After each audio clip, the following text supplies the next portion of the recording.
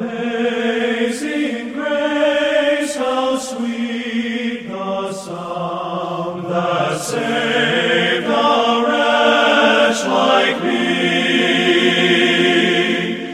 Welcome to the Beacon broadcast from Beacon Baptist Church in Burlington, North Carolina, featuring expositional Bible teaching by Pastor Greg Barkman. If you'd like to correspond with the Beacon broadcast, or if you wish to support this radio ministry, write to the Beacon Broadcast, Post Office Box 159, Alamance, North Carolina 27201, or find us on the web at beaconbaptist.com. beaconbaptist.com. The Beacon broadcast is supported in part by the gifts of faithful listeners. Now with today's message from God's Word, here is Greg Barkman. Amazing grace. As most of our radio listeners know, we have come to chapter 5 in the book of Ecclesiastes and are dealing with the problem with money. Now, Solomon, in this book, is exploring the different areas of life that people look to find fulfillment and satisfaction. Many of these he has dealt with in a rather surface way, a brief way, in the early chapters, and now he's going back and picking up some of these and dealing with them more extensively. And money fits into that category. Having mentioned it earlier in the book and declared that it is not capable of bringing lasting satisfaction, he now comes back in chapter 5 and lays out some of the reasons why that is so, to help people understand why pursuing the accumulation of money as a goal in life is not going to bring happiness, it's not going to bring fulfillment, it's not going to bring satisfaction, in spite of the fact that many people think that it will, and that it seems to promise that. You look at people who have wealth and they seem to have a wonderful life, a happy life. They seem to be able to have a lot of things that other people don't have, and if I could just get that kind of money, then I would be fulfilled and happy, is the thinking of many, but not so fast, says Solomon, one of the wealthiest men in all the world. It really is not going to produce what you think it will, and here are 5 reasons why. And he gives a catalog of problems in Ecclesiastes 5, verses 10 through 17, 2 of which we've already mentioned, and 3 which lie ahead of us. And so we'll move on to number 3 after I welcome you to this Wednesday, September 23 edition of the Beacon broadcast. And thank you for your financial support that enables us to continue to teach God's Word on this station. Okay, what are some of the problems with money? Number 1, money cannot satisfy. That's verse 10. Number 2, money multiplies expenses. You have more money, but you have more expenses, and so you don't have as much surplus as you thought you would or you think you would. But number 3, and this is interesting and one that people seldom consider, money often deprives one of sleep. Verse 12. The sleep of a laboring man is sweet, whether he eats little or much, but the abundance of the rich will not permit him to sleep. It sounds like a proverb, and it is. There are a number of statements in the book of Ecclesiastes that actually are proverbs. Not surprisingly, Solomon, the author of Ecclesiastes, is also the author of the book of Proverbs, and so he often expressed his thoughts in proverbial form, and here's one of them. He says, sleep is one of life's greatest blessings, but it's also, the lack of sleep is also one of life's greatest problems. Do I get an amen? Some of you know exactly what I'm talking about. Some of you have learned by experience that sleep is one of life's greatest blessings, and lack of sleep is one of life's greatest problems. And generally speaking, people have more difficulty with sleep as they grow older. But there are plenty of young people who have trouble sleeping as well, and one of the factors in that is an abundance of wealth. As Solomon tells us here, the sleep of a working man, and this is a broad generality, there are exceptions, of course, but the sleep of a working man tends to be pleasant and satisfying. And one of the reasons for that is because physical labor helps a great deal. If a person works hard at physical labor, then they're ready for sleep. They're tired. Their body needs rest. They're able to go to sleep quickly, and they tend to get a good long night's sleep because their body has used up the energy that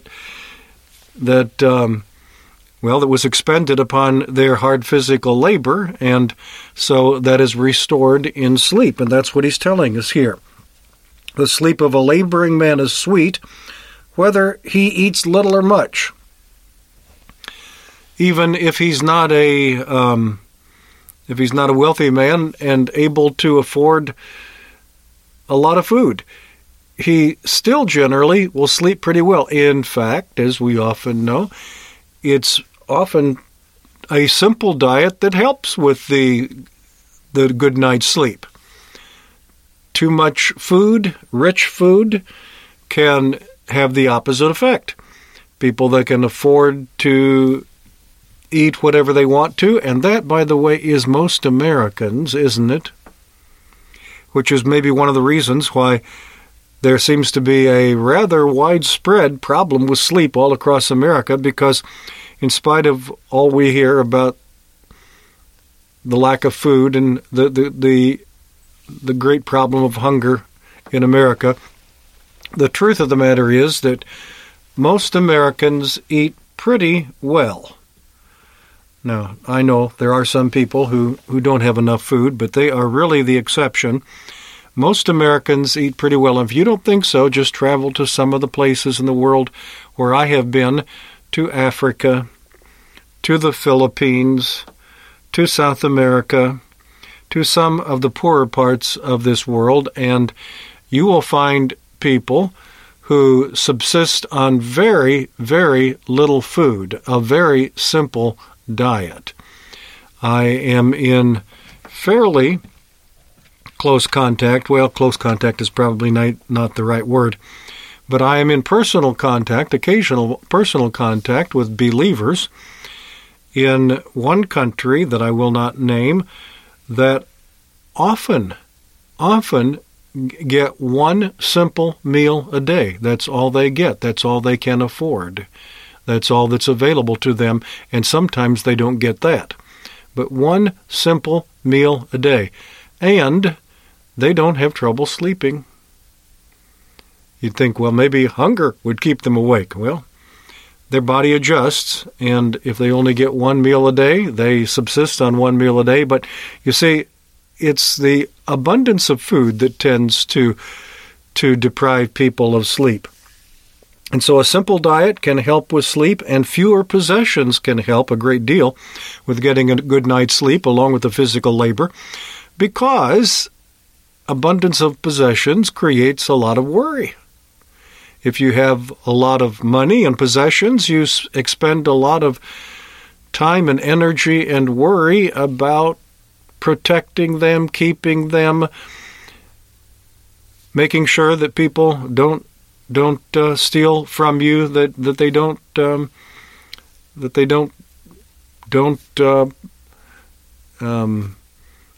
commit fraud against you, and so forth, and on and on and on it goes.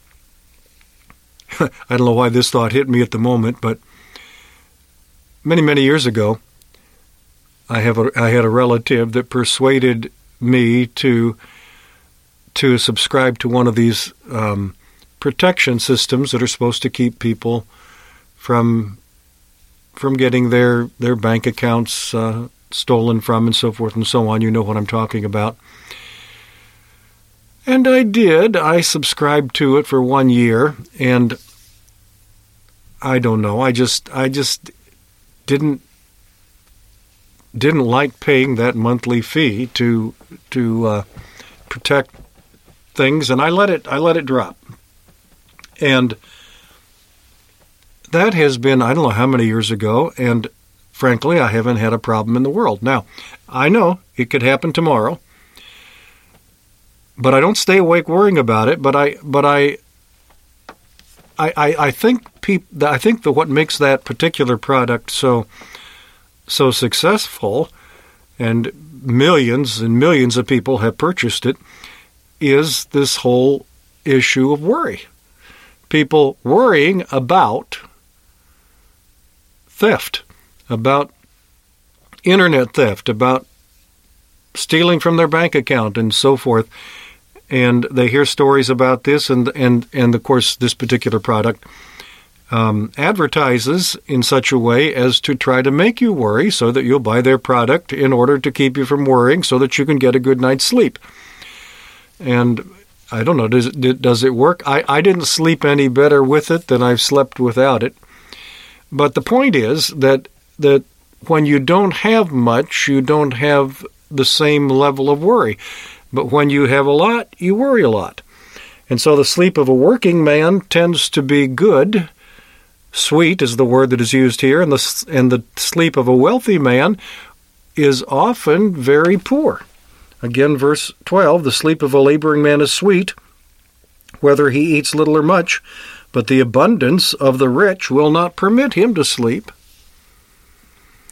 The sleep of the wealthy man, and again, a broad generality, this isn't true in every case, but he finds it very difficult at times to sleep. He finds his sleep inadequate. His abundance hinders his ability to get a good night's rest. His expensive food hinders him from getting a good night's rest in many cases. His lack of physical exertion, his lack of physical labor is often a hindrance to getting a good night's rest. The complexities of life, the cares of his possessions, the excessive demands that are placed upon him by others because of the resources that he has, because he worries, he has more to worry about than most people. He has fears of all kinds that many people don't have. And that's what you get for having an abundance of possessions. And what are we talking about? We're talking about the problem with money. We're talking about the observation that an abundance of money doesn't generally bring the happiness, the fulfillment, the satisfaction in life that most people think it's going to bring. It doesn't for a lot of reasons, and one of them is because it tends to deprive people from the simple enjoyment of getting a good night's rest on a regular basis. How many wealthy people would be willing to trade a lot of their money if they could just be guaranteed a good night's sleep every night? But I don't know if anybody can guarantee anyone else that. So, on it goes. You think money is going to make you happy? If you don't sleep well, you're not going to be very happy. Simple thing like sleep. But if you can't sleep adequately, it negatively impacts your quality of life in a huge way. And money tends to contribute to a lack of sleep. Money doesn't often bring the happiness and satisfaction that people think it's going to bring. And there are two more, and we'll have to take them up, Lord willing, on the broadcast tomorrow. Please join me then. Until then, Greg Barkman saying good day. May God give you His eternal peace.